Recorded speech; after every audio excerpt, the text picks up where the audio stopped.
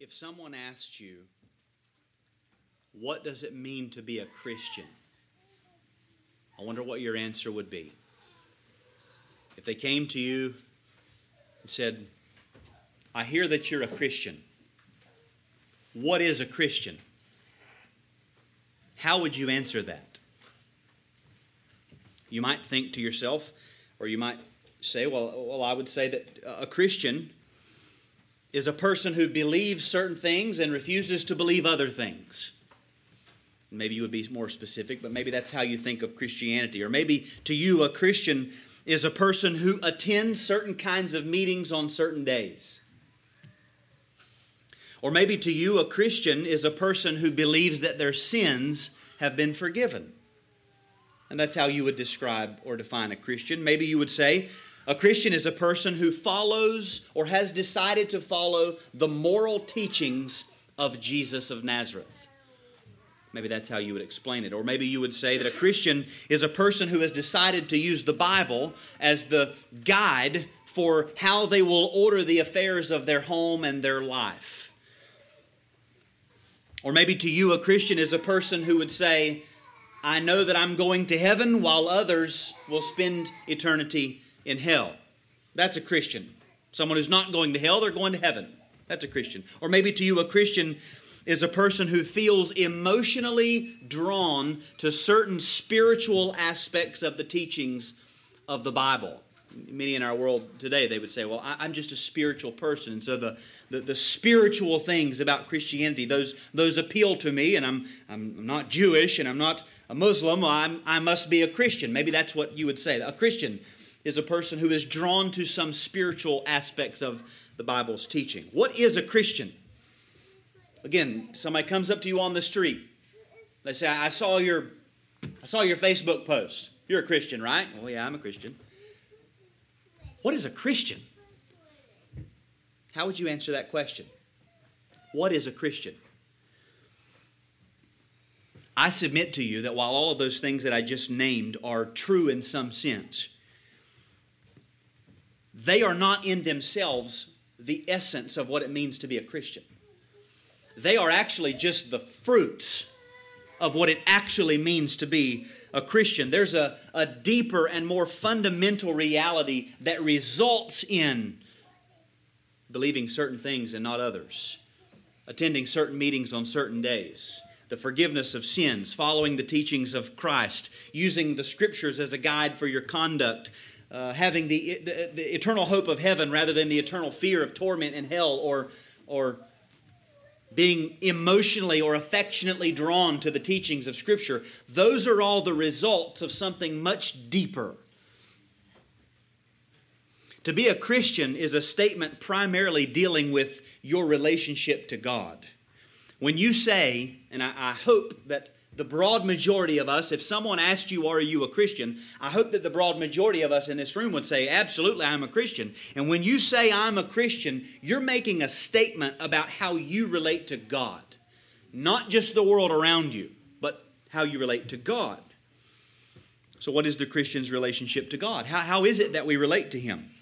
Or what is the nature of our relationship to God? Well, we saw in answer to these types of questions last week that ultimately or fundamentally, we could say a Christian is a person who relates to God by Jesus Christ. We could state it that simply.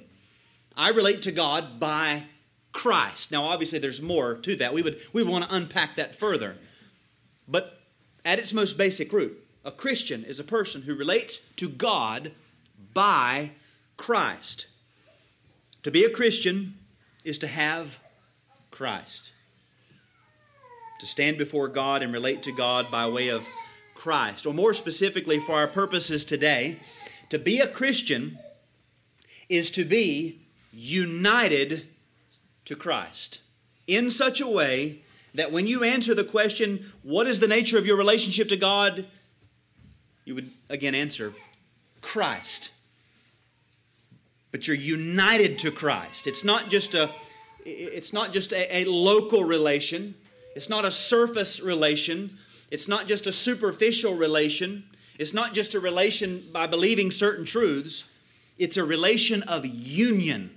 Union with Christ. Now, coming back to 1 Corinthians, remember what I said last week is Paul in verse 30 of 1 Corinthians 1 is taking us up onto what we would consider one of the many mountain peaks of Scripture, one of the very highest spots of Scripture. And maybe we haven't noticed that before, but that's really what it is. 1 Corinthians 1:30, I used this phrase many times last week from a man named George McDearman. He describes it as, quote, a densely concentrated expression of the greatness, the extent, the fullness, and the sufficiency of the salvation accomplished by Jesus Christ. In other words, in 1 Corinthians 1:30, we have gospel concentrate. We have biblical, theological, doxological truth mixed in a 100-to-1 ratio. What's stated here is unpacked in pages and pages and pages elsewhere in Scripture. Here it's stated in just a few words. In the original language, even less words than we have in English. Gospel concentrate. And so what we're trying to do is take the time, now that we've come to this mountaintop, to actually observe the view and see how glorious it is that we've received such a salvation. So we started with a broad overview of this verse, and I pointed out four main things that we see in 1 Corinthians 1:30. God has given us Christ, who is our wisdom. Secondly, God has united us to Christ. Thirdly, through union with Christ, we have salvation. And then salvation, according to this verse, is described as righteousness, sanctification, redemption. And last week we just considered that first point. God has given us a person who is our wisdom. He's given us Christ. While fallen man, carnal man, is busy, all the world is busy trying to bring about their own long expected purposes for themselves in their life, in their way, God comes along and intervenes and provides His way of bringing about His long expected purposes, which we find in, most basically, Christ. God interjects Christ, stops us in our tracks, changes our way of thinking, changes our mode of movement, changes our direction by giving us Christ, a person, the Lord Jesus Christ. Now the question at this point is, how exactly does that work? How does that work? How is a person the way for God to fulfill His long-expected purposes for us in salvation?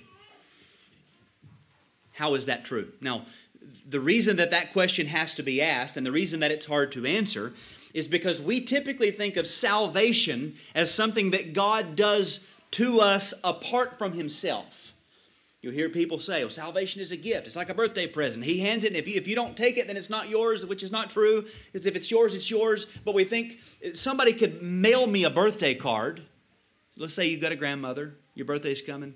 She puts the card in the mail, and in the providence of God, she breathes her last and she dies. Well, you still get the gift, even though you don't have your grandmother. The gift is completely separated from her as a person. And very often we think of salvation that way, that God throws salvation to us and we catch it. And so I've got salvation now and God's over there. And we say, thank you, God. And we have salvation separated from God. But that's not true. Salvation in the biblical sense is God giving us a person, Jesus Christ, who is God the Son, God Himself. The reality is that God has provided salvation to us not by a mere bestowal of some privileges but from a distance, but by uniting us to His Son. He's given us a person. That person has performed certain deeds. By performing those deeds, that person has won certain privileges, and those privileges become ours. He does the work. We get the privileges. We get the spoils. How do we get the spoils? Does he throw them to us like off of a float in the parade? He parades as the victor and he throws us the spoils? No. We get the spoils because we get Him. And in Him, all the spoils. That's the picture. God has given us a person. And all of this can only be true or only be rightly understood because of the biblical doctrine of union with Christ. Union with Christ. Now let's look at the verse, and I want to show you this, how this comes out from the text, 1 Corinthians 1:30, and because of him you are in Christ Jesus, who became to us wisdom from God. So we talked a little last Lord's Day about that opening phrase, because of him or of him. It's a preposition of source. And the picture is like spring water coming out of the ground. God here is the source, and everything that we see in this verse comes out of God, as it were, out of his very heart, flowing out of who God is. You are in Christ Jesus. The you here is plural. You always writing to the Corinthians, but by default also all Christians. We would say around here, because of him, y'all are in Christ Jesus. Y'all Christians, you're in Christ. Because of him, you are, not were, not will be, but are, that is presently at this moment in this state of being or this state of existence known as in Christ Jesus.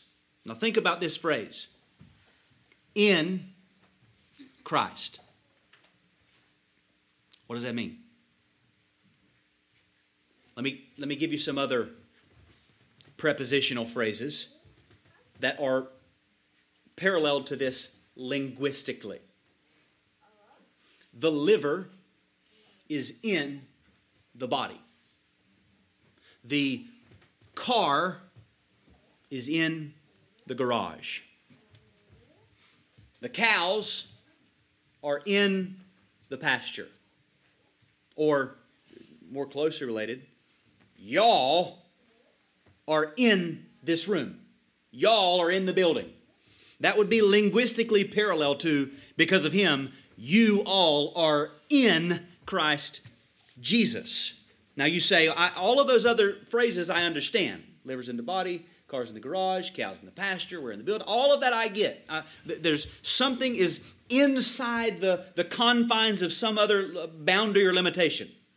But then you're telling me that I, as a human being, as a person, am in another person. Christ is not just an idea, a notion. Christ is a person, a figure.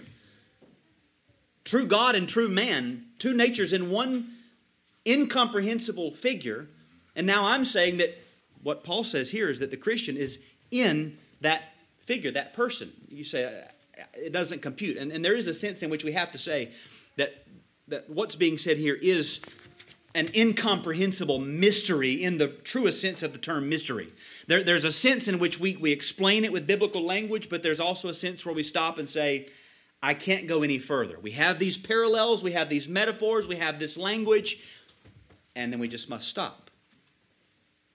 But that's what it says. Because of him, you are in Christ Jesus, who became to us wisdom from God. That is, Christ Jesus became, that if you hear that word became, or you might have was made to us, you hear sort of a temporal sort of flow in the thought. In other words, it's like there was a moment in time where Christ became wisdom to us, God's way of bringing about the long-expected purposes of God.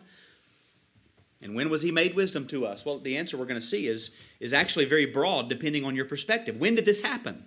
But basically, we could say, just from the reading the verse, when you were put in Christ, Christ was made wisdom to you.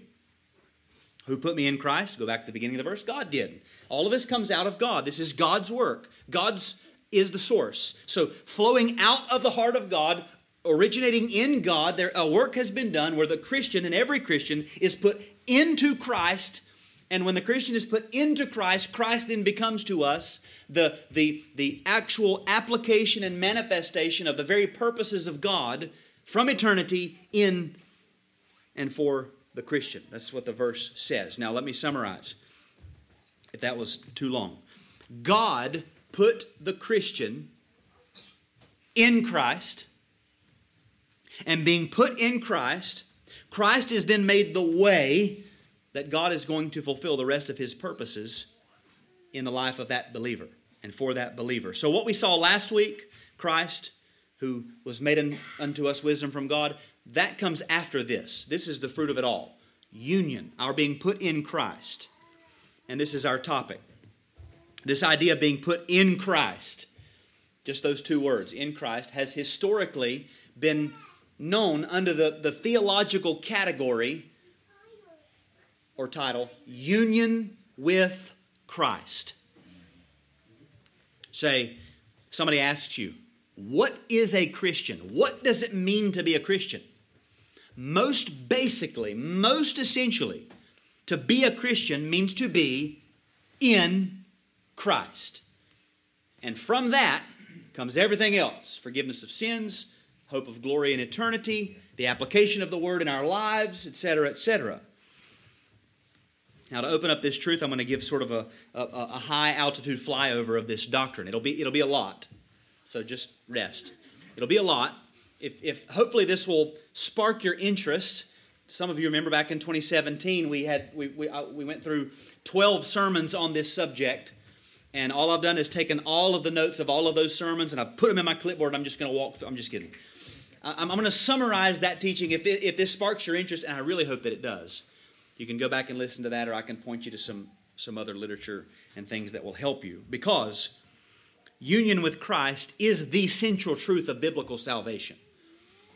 Though you may understand many things, until you get a grasp of this doctrine, you've not fully comprehended what we mean when we say something as simple as I got saved when I was 10 years old.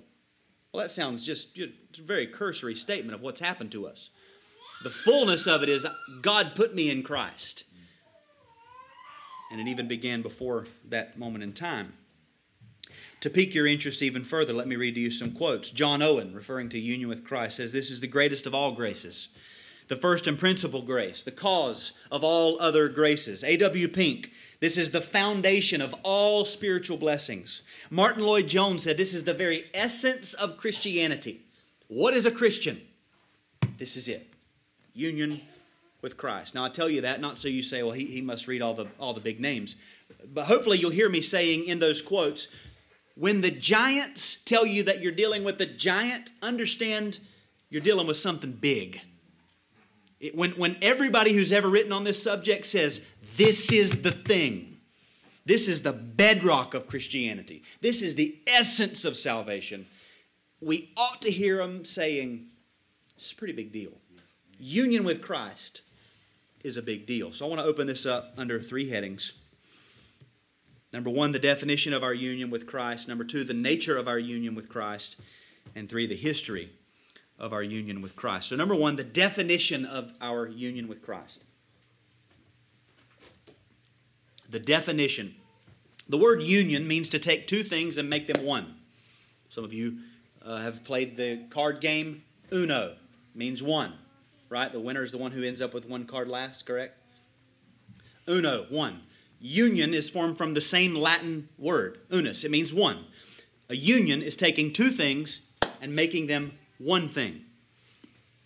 So when we speak of union, we're speaking of two things being joined together into one. But the terminology here is that our union is with Christ. Union with Christ.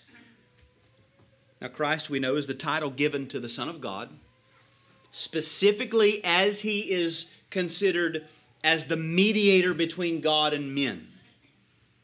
The Son of God in His role as Savior. So not necessarily ontologically the Son eternally, but Christologically or mediatorially the Son in His work as our Savior. So union with Christ, that's what our topic is. When we speak of union with Christ, we're talking about a joining together with Christ, the Son of God, as He is the Savior of men. Union with Christ refers to the joining together of Creator and creature in an unbreakable oneness that in Scripture is comparable to that of a husband and a wife, a head and a body, vines and branches, but is actually even much deeper than all of those. Those are just metaphors from the created world that the Lord uses to try to help us to understand just how deep and binding this union is that we have with Christ. Union with Christ. We have been joined to Him into a oneness that lasts into eternity. Now, it's important that we take note of how the Bible addresses this subject. The language that we most often see is in Christ. That's what you're looking for. When you see that phrase, in Christ Jesus, usually that's taking you down this road into the doctrine of union. For example, individuals are said to be in Christ. Romans 16:9, greet Urbanus, our fellow worker in Christ. Philemon 1:23, Epaphras, my fellow prisoner in Christ. Romans 16:7, Andronicus and Junia were in Christ before me. Well, when you read that, you know what he's saying. They were Christians before I was. To be a Christian is synonymous with in Christ, union with Christ. Individuals are said to be in Christ. Now, why is that important for us to understand? We need to know every individual Christian shares their own personal individual union with the Son of God. Our union with Christ is not mediated by the church. It's not mediated by our parents or our friends. It's our own personal union with the very Son of God. Every individual Christian shares in this union. But we also see that groups or multiple people are described as in Christ. Romans 8:1 says there's no condemnation for those who are in Christ Jesus. Philippians 1:1, to all the saints in Christ Jesus. Colossians 1:2, to the saints and faithful brothers in Christ at Colossae. So it's not just individuals, it's groups. This union is personal, it is individual, but it also applies to every saint, and therefore all of the saints share in this union with Christ. To be a Christian is to be in Christ. This is important because we have to understand that since we all share this union with Christ, that also means we are in union with one another. We're in union with one another because of our union with Him. But again, what does this mean? I'm using phrases, I'm using language. What does it mean to be in union with Christ? What does it mean to be joined to Christ? Or in the biblical language, to be in Christ, what does that mean?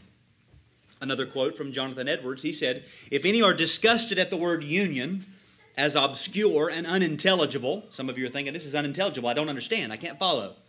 He says, the word relation equally serves my purpose.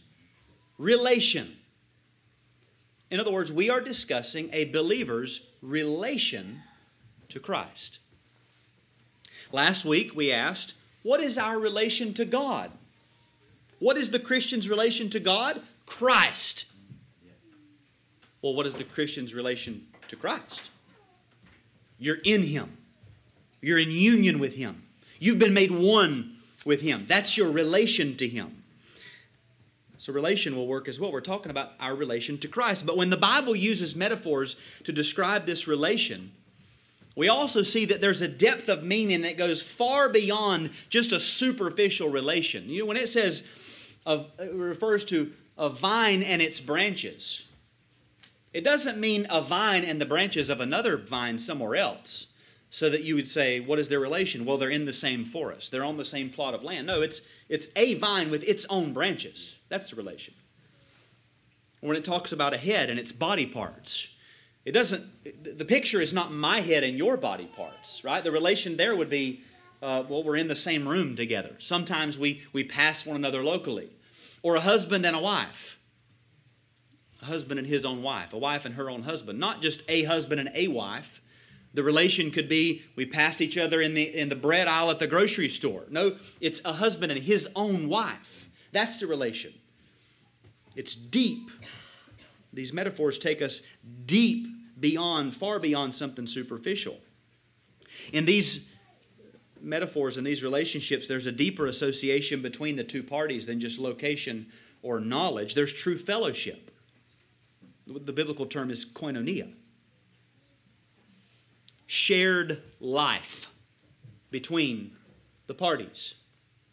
I know some of you some of us get a little annoyed at times at popular catchphrases in evangelicalism like doing life together. Okay, this is a little bit different. We're not talking about doing life. We're talking about sharing life, as in the actual source of life itself is shared. That's what when we say koinonia, that's what is meant. And that's why what Paul said earlier in this chapter is so very important, because there he didn't say in Christ.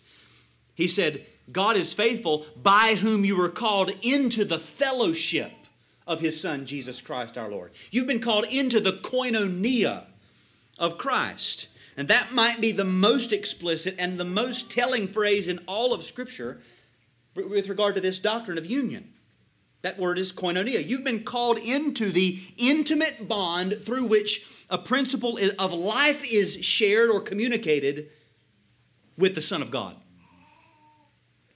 So it's a relation, but it's a deep, abiding, life-giving relation shared by two parties. That's why we use the word union, because that usually means a little bit more than relation.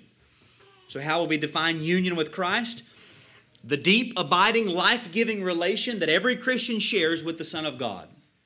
That's how I would say it most succinctly.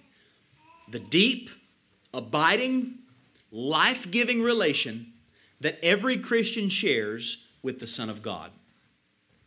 That's union with Christ. Now, heading number 2, the nature of our union with Christ. The nature or the essence. What exactly is the essence of this union? Again, what do we mean when we say that we're joined to Christ or that we're in Christ? Again, the answer is not simple, because it's not just one idea. The Bible doesn't just give us one picture and say this is it and explains everything. The biblical data presents our relation to Christ using a broad spectrum of metaphors and doctrines which give this union a full, multifaceted figure. It's a broad thing. We could say maybe it's so simple and yet so mysterious that many different analogies have to be used to help us to comprehend it. But I'll give you 4 descriptors from Scripture to describe the nature of our union. The first is that this union is vital. It's a vital union. And by that, I don't mean it's really, really important. It is. But what I mean is that it is a union through which life is communicated. It's vital. Life from Christ flows to the believer. We share in the life of Christ. You know the text well, John 15, verses 4 and 5. Christ Himself says, "Abide in me, and I in you. As the branch cannot bear fruit by itself unless it abides in the vine, neither can you unless you abide in me. I am the vine, you are the branches. Whoever abides in me, and I in him, he it is that bears much fruit, for apart from me you can do nothing." Now, if you've ever tried to take a branch off of a tree or off of a vine without cutting, you just try to break it and snap it off. Well, that's very difficult because the fibers of the wood intertwine with one another. There's not a clean break. And that's the picture that he's painting. We share in the life of Christ. To be a Christian means that you've been brought from death to life. Regeneration is the creation of a new creature with spiritual life in the soul of a man. Well, what is the source of this life? Jesus Christ. Christ, Paul says in Colossians, is our life. When Christ, who is our life, appears, He is our life. It's all Him. Jesus, the Nazarene, the crucified and risen Savior, is so united to His people that His very life is our life. The principle which animates Christ is the same principle which animates us, our souls, our spiritual life. Charles Spurgeon says, "The life of the Christian is the life of Christ." We have no life apart from Him. And if we do have life, it's His life flowing in us. Shared life. We live because He lives. It's a vital union. How does that work? Well, secondly, concerning the nature of this union, we need to understand it is a spiritual union. A spiritual union. To say that our union with Christ is a spiritual union is to say that it is a union constituted by the Holy Spirit. Constituted by the Holy Spirit. John Murray, when we say that union with Christ is spiritual, we mean first of all that the bond of this union is the Holy Spirit Himself. You say, how so? How does that work? Well, the Holy Spirit indwells every believer. He's in us. The Holy Spirit is the Spirit of Christ Himself, as you know. And the Spirit, the Holy Spirit, is the life of every Christian soul. To paint the picture of our union with Christ by His Spirit, Thomas Boston used the picture of the church as the body with Christ as the head, saying that it's, quote, even as if there were a man standing on earth whose head should reach the stars. Yet since one soul animates his head and his feet, notwithstanding the distance betwixt them, they do still make but one body. Doesn't matter how tall you are, the same life that's in your head is the life that's in your feet. Where does that life come from? First point, from Christ. What is that life? It is the Holy Spirit of Christ. Spiritual union means that the Holy Spirit of God, who is the Spirit of Christ, is also the one who gives spiritual life to each of us. 1 Corinthians 6:17 says, but he who is joined to the Lord becomes one spirit with Him. So it's a spiritual union. Though we are on earth and our head is in heaven, we are one with Him because the same Spirit who is His life is our life. Spiritual union. Thirdly, this union is also a federal union, which means it's one of covenant representation. Covenant representation. We are united to Christ by covenant representation. He represents us before God. He stands in our place before God. In all of His actings as our mediator, He acted for us. And His actions and His works are that they serve and are received by God as if they were ours, because He did them in our place. Paul shows this federal relation in passages like 1 Corinthians 15. As in Adam all die, so also in Christ shall all be made alive. There's two representatives of the human race, Adam and Christ. You're either in Adam or you're in Christ. In Adam, all who are in Adam die. All who are in Christ are made alive. Romans 5 says, because of one man's trespass, death reigned through that one man. But then he says, the abundance of grace and the free gift of righteousness reign in life through another man, Jesus Christ. Adam failed in the garden and all fell in him, or all in him fell. Christ prevailed in the garden and all in Him prevailed. Why is that? It's because there's a federal union, a covenantal representative bond between Christ and us. And another way to think of this federal union is to think of the term, or use the term legal. There's a legal representation that Christ bears before God in our place. He stands as our legal representative. It's a federal union. And then fourthly, this union is mystical. Mystical. And by mystical, I mean, or theologians mean, and me hanging on their coattails, I mean a mystery in the biblical sense of the term mystery. The Bible, when it uses the term mystery, it means something very specific. It doesn't just mean, we can't figure this out. No, the Bible means something very specific. In Scripture, a mystery is something that existed from eternity, was not revealed in prior generations fully, but then was made fully known in the incarnation, life, death, resurrection, and ascension of Christ. Christ comes and makes the mystery fully known. You can see that in Romans 16. In Ephesians 5, Paul says, this mystery is profound. And I'm saying that it refers to Christ and the church. The union of the church with her bridegroom, the body, and her head. The marriage bond is a picture of our union. It was a mystery. It existed from eternity. In prior ages, it wasn't fully revealed, but then Christ comes and all of a sudden, the fullness of it is seen. Or Colossians 1:27, this mystery, which is Christ in you, by His Spirit. And thus we in Him. We're united to Him as our living head. That's the mystery. That's what was there. It was eternally true, and yet hidden in ages past, and then revealed in the coming of Christ. Mystical. So then, this union as to its nature is vital, spiritual, federal, and mystical. Because of this union, Christ's life flows to us. Christ's Spirit dwells in us. Christ's work is carried out for us. And the fullness of God's purpose is finally revealed and manifested in this, and nothing less than this: union with Christ. The fullness of the mystery hidden for the ages in God that is revealed for the Christian, every individual and all Christians, is nothing less than this: union with the very Son of God. That's the point.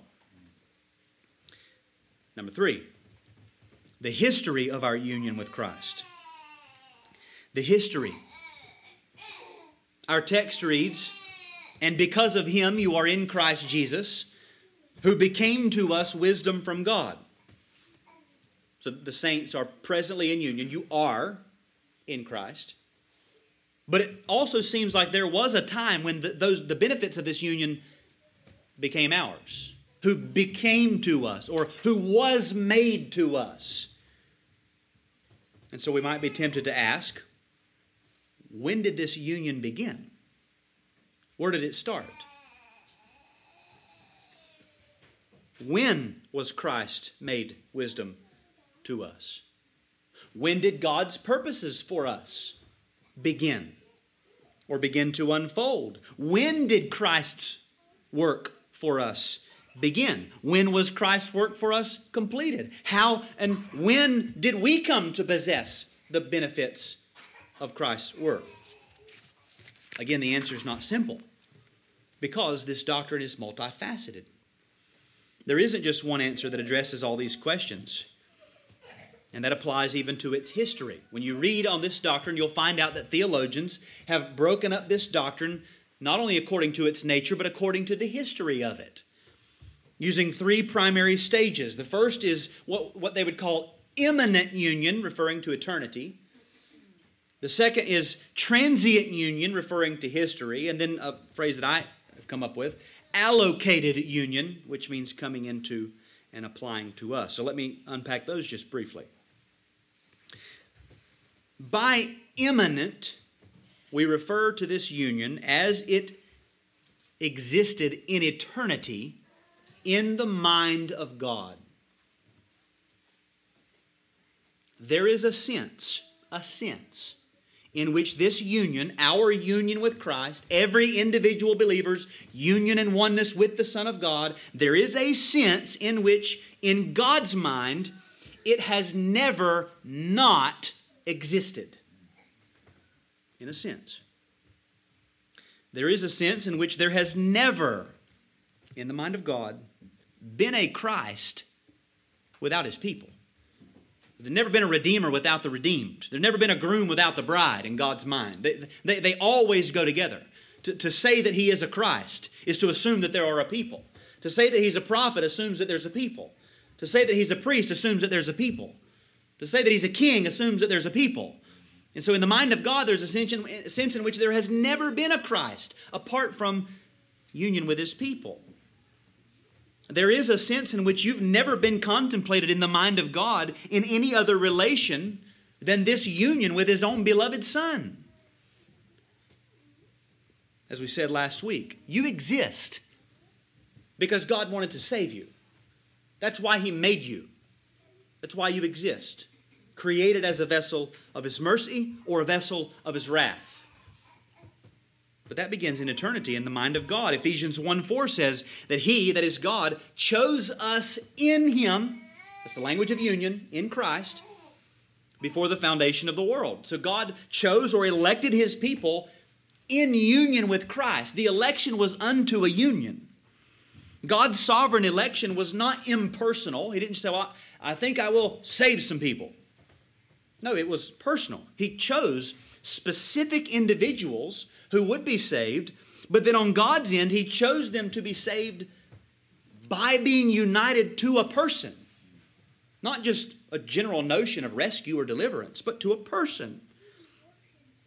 It wasn't an election to some vague notion of salvation, but a specific and personal notion of being vitally, spiritually, federally joined to His own Son. In other words, God chose us to be united to His Son before the foundation of the world.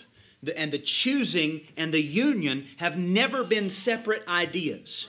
That's what the theologians call the immanent union. In the mind of God, there's a sense in which this has never not been the case. But this union also has to come into time. Or more specifically, the one to whom we were united in eternal election had to enter into time and perform certain works as our representative. We must be saved. And so when we speak of transient union, we refer really to the actual incarnation, life, death, resurrection, and ascension of the man Christ Jesus. Transient means passing, fleeting, temporal. When we talk about the incarnation, life, death, resurrection, ascension of Christ, we are talking about actual, historical, in-time, non-repeatable, transient events. On the timeline of history, they happened and they stopped happening. They were events in time, transient. And in all these works, incarnation, life, death, resurrection, ascension, in these works, He was acting not for Himself. He didn't do it for Himself. The only reason that he took the form of a servant in the womb of the virgin was because of us, in union with a people. He did it as our representative, our stand-in, or our substitute. Listen. Since therefore the children share in flesh and blood, He Himself likewise partook of the same things. He took our nature. Why? Well, because we had our nature.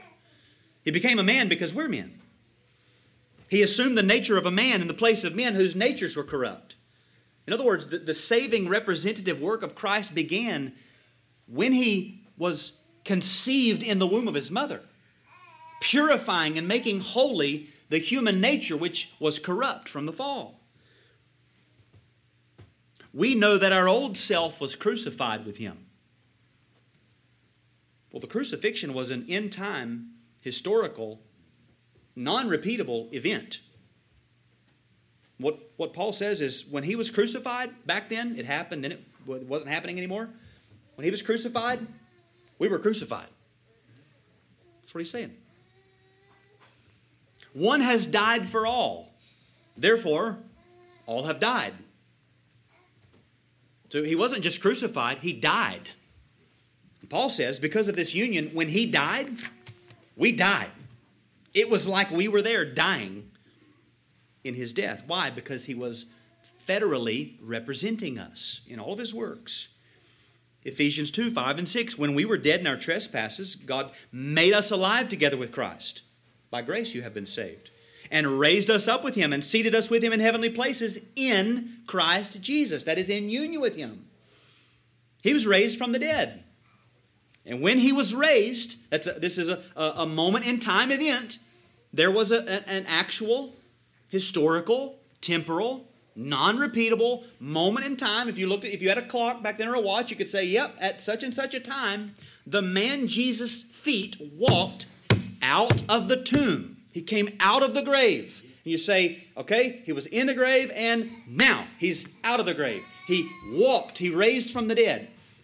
When that happened, in the eyes of God, we came walking out with Him. It was our resurrection. And the same with His ascension. Those there that stood on the hill with Him and saw Him, they could say, well, He's going up. There He goes. It was about 2:12 in the afternoon. He took off. A moment in time, never to be repeated. But in His ascension, He ascends in union with us and is now seated in the heavenlies beside His Father. And because of this union, we are seated there in Him. He represents us there. So you see, these are all actual, historical, end-time actions carried out by the Son of God as our mediator. Because we were chosen in Him, predestined to be saved, He had to come and carry out specific activities that were required for our salvation. Their nature's corrupt. Their lives are sinful. They've got sins to pay for. They deserve death, etc., going down the line. Okay, He says, well, I'm going to come and do the work. And He comes and He performs these things not because He Himself needed to perform them. He did them as our substitute. He stood for us as a legal representative. He was silent before Pilate because He stood in our place. If we stood before Pilate, we would have no answer to give. Guilty on all charges of every accusation that can be brought. He was perfectly innocent. Why didn't He speak up? Because He wasn't answering for Himself. He was standing in our place, you see. All of this was for Him or for us as our federal head. His holy nature is the ground of our regeneration. His holy life was our life. His death was our death. His resurrection was our resurrection. His ascension was our ascension. He acted for us in this transient form of the union, or this transient stage. We're watching the man Christ Jesus live His life in time in our place. So it's to be considered from that perspective, but then we ask, well, how does all this get to us? How is it applied to us? How is it made ours? And that's why I've come up with this term, allocated union. When money is allocated, it's distributed for a particular purpose. And it's to be given out and used by those for whom it was designated. Well, this work of Christ in history, planned from eternity, worked out in the life of Christ, has to be distributed at some point to those for whom it was intended from eternity. When does this happen? When is that time when it comes to us? And the answer is when each individual believer is actually brought into a real spiritual union with Christ in their lifetime. When we come across the stage of history, or more specifically, we would say, when we are regenerated by the Spirit of God. Puritan Thomas Cole says that regeneration is the implantation of the soul into Christ. Christ Himself takes hold of the sinner, regenerates them by His Word and Spirit, puts His Spirit in them. Having been given His Spirit, we are then united to Him spiritually. The spiritual union has taken place. But what is the product of that? Faith. We respond in faith. So as He has grabbed onto us, we grab onto Him in faith, and that's what they would call the mutual union is sealed. He's grabbed us, we've grabbed Him, and now, because of His Spirit, we are united, actually, in time and forever. In the moment of regeneration, all that Christ accomplished in His incarnation, life, death, and resurrection and ascension becomes ours, as if we had done it ourselves. John Ball said that after we're made one with Christ, He and all His benefits are truly and verily made ours. So this union is not just this simple one-time thing. It's not a simple thing to explain. It's broad. It began in eternity in the mind of God. Then the Son of God comes into the world. Why? To carry out the prescriptions and the charge of His Father in the place that the Father had chosen and given to Him. All that the Father gives to me shall come to me. And then there has to come a time for every saint when the Spirit of Christ takes the work of Christ and applies it to them personally in regeneration and faith. And at that point, again, Lloyd Jones says, we can claim that whatever has happened to Christ has happened to us. And what's the outcome? Last week we mentioned several other passages of Scripture that are like this one. Ultimately, they summarize the extent and fullness of our salvation in Christ. Ultimately, the outcome of this is that every need of ours, beginning now and into eternity, is instantaneously met. In that instant, all of our needs, as John says, from His fullness, We have all received grace upon grace. And yes, throughout this life, we draw upon Him over time. But the fullness of what is in Christ is made ours in a moment. The only reason we are not drawing, it's not because things are being held back. It's because we're not going to receive. But He gives. In that moment, it's all ours. By this union, every individual saint receives the deed to Christ Himself and all that He has done. That's what God has done in our salvation. God has not simply chosen to save us by conveying some status to us or granting some blessings to us disassociated from Himself. No, He has saved us precisely by calling us into the fellowship of His Son. A vital, spiritual, federal, mystical union beginning in eternity, carried out in the life of Christ and applied to the believer at the moment of regeneration. And this was His plan all along. This is the way of God's bringing about the long-expected purposes of God. God is not merely chosen to rescue and turn us on our way. Like you find an animal caught in a trap and you release them and they run quickly into the woods. That's not salvation. No, God comes to rescue us and to bring us to Himself in an eternal spiritual bond that actually includes the entire triune Godhead. Christ said, I and my Father will come and make our home in Him through the indwelling Holy Spirit. And even that, He hasn't done it by giving us some legal documentation that we can go to a manila folder somewhere and say, see, I've been brought into union. I've got the documentation. No, He gives us His Son. He gives us a person as the documentation. He seals it with His Holy Spirit. This is what He means when He says, and because of Him, you are in Christ Jesus. Our life is hid with Christ in God, joined in an unbreakable and eternal union. Now, just a few applications of this briefly. What do we draw out of that, other than just wonder, love, and praise? Well, the first one is that we need to see. This is what Paul's trying to show the Corinthians. We need to see that all of our needs have been met in the infinite provision who is Christ Himself, Jesus Christ. So that we don't need to look anywhere else. We don't need to go anywhere else. This is salvation. It's union with Christ. You've got it all. You've got the deed to Christ. You've got the deed to heaven. All that He's accomplished is yours. All that He is yours. You don't need to look at the culture. You don't need to look at the world. You don't need to go beyond Christ to find something else. You've got it all at the instant of regeneration. Everything that you'll need for all of eternity in Him. Now and for life and for eternity, we have Jesus Christ. There's no point in resorting to the wisdom and ways of the world. That's the first thing. The second way that we can use this is for self-examination. I began by asking, what is a Christian? Well, self-examination is this. You ask yourself, am I a Christian? What does it mean to be a Christian? Now, this is not self-examination. Do I believe that my sins are forgiven? Do I believe that I should go to certain places at certain times of the week? Do I believe that I should order my life according to Scripture? Do I believe that, et cetera, et cetera? And when I'm not doing very good, I'll try even harder. And since I'm trying really hard, I think I'm a Christian. No. To be a Christian is to be joined to Christ. Am I joined to Christ? Or do I just have a superficial association with Christian things? Is the ground of your comfort that you are believing enough, that you know enough? And so that if there are theological things that you're not real clear on, you say, I must not be a Christian. I don't understand very many things.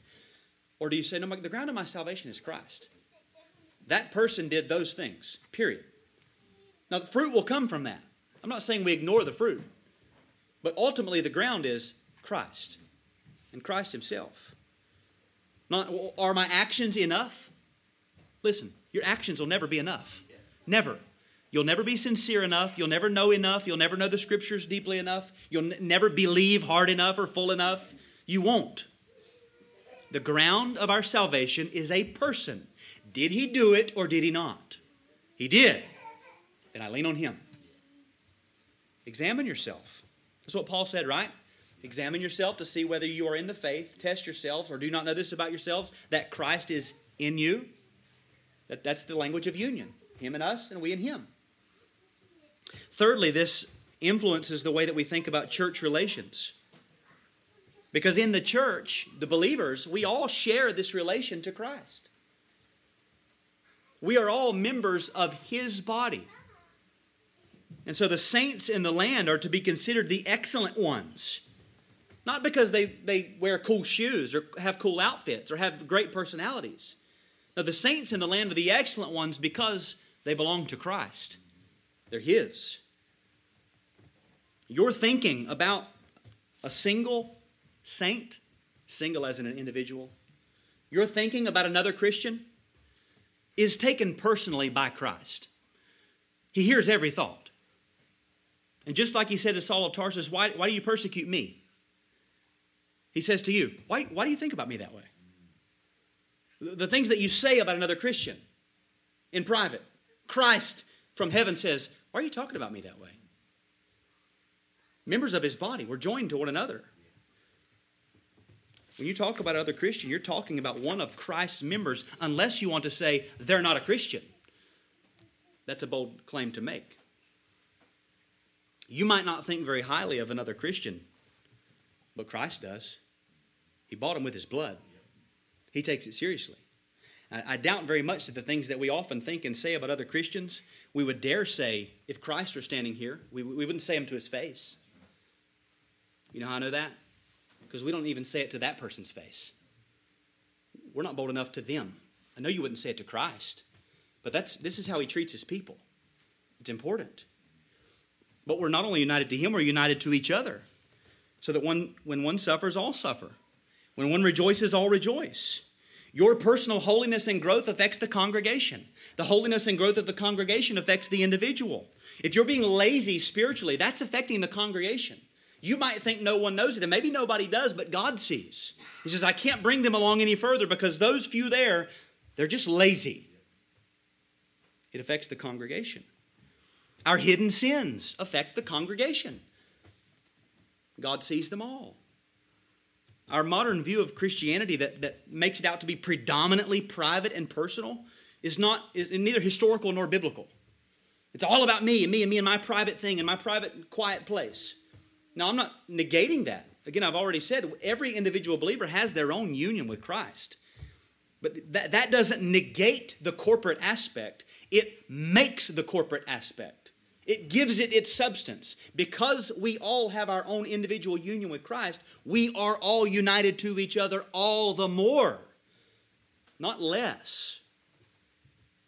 So it affects how we relate to one another. And then lastly, this encourages faith.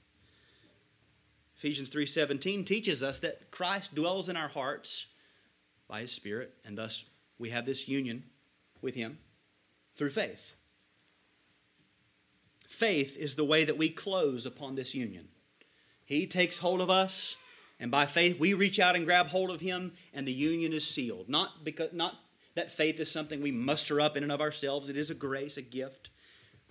But it closes this union with Christ. So listen, if you're not a Christian, you've examined yourself, you say, no, I've associated Christianity with all these superficial things. I must not actually be a Christian. Okay, the Bible never says, well, then what you need to do right quick is get yourself into Christ. Jump in. No, the Bible says, repent of your sins and believe the gospel. Roll yourself onto this one who has done all the work in your place. Trust in Him. Place your faith in Him. Grab a hold of Him. He's already done everything needed for salvation. All you have to do is grab Him. He's lived and He's died and He's rose from the dead. He's entered into heaven. There's nothing you can do to add to His work. You just rest yourself on Him and what He's done. If you are a Christian, well, that doesn't mean that your faith is over. You haven't finished believing. No, we must go on in our faith. We must go further.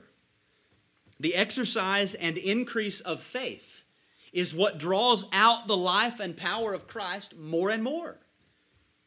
So we receive grace upon grace flowing to us from Christ, but that flow, that valve is opened up with more and more growth in faith. The more we exercise faith, the fuller we pull the valve open so that grace can be poured out upon us. Now, weak faith is faith. Weak faith is faith. But very often, Weak faith is only going to get little drops here and there. Like the weak jaws of a young animal. Only getting drops of food from its mother. There is a fullness in Christ that is waiting to be poured out upon those who will fully and wholly depend on Him. If there are areas where you're holding back your dependence upon Christ, well, those are going to be areas where you're going to lack grace. That's why there's a struggle. That's why there's suffering, because you're holding back rather than giving all to Him. And you don't lose. You cannot lose by laying everything that is yours on Christ. We think I'm going to lose. Well, if I do that, if I go that far, I'll be considered this. I'll be thought of as this, and this might happen, and this might happen. You don't lose. You can only win. And you'll never find a limit to what Christ is willing to take off of you and carry on Himself. You'll never find the end of it. He's already engaged to do it. He's already joined us to Himself. Think about how foolish it is that we grunt and groan and struggle carrying things only to find out when we let go that Christ was trying to carry it the entire time. And we just wouldn't let it go. We wouldn't give it. And we struggle. Oh, woe is me, right? I can't do it. I can't grow. I can't do this. I can't do that. Christ is saying, you just got to give it up. Let it go.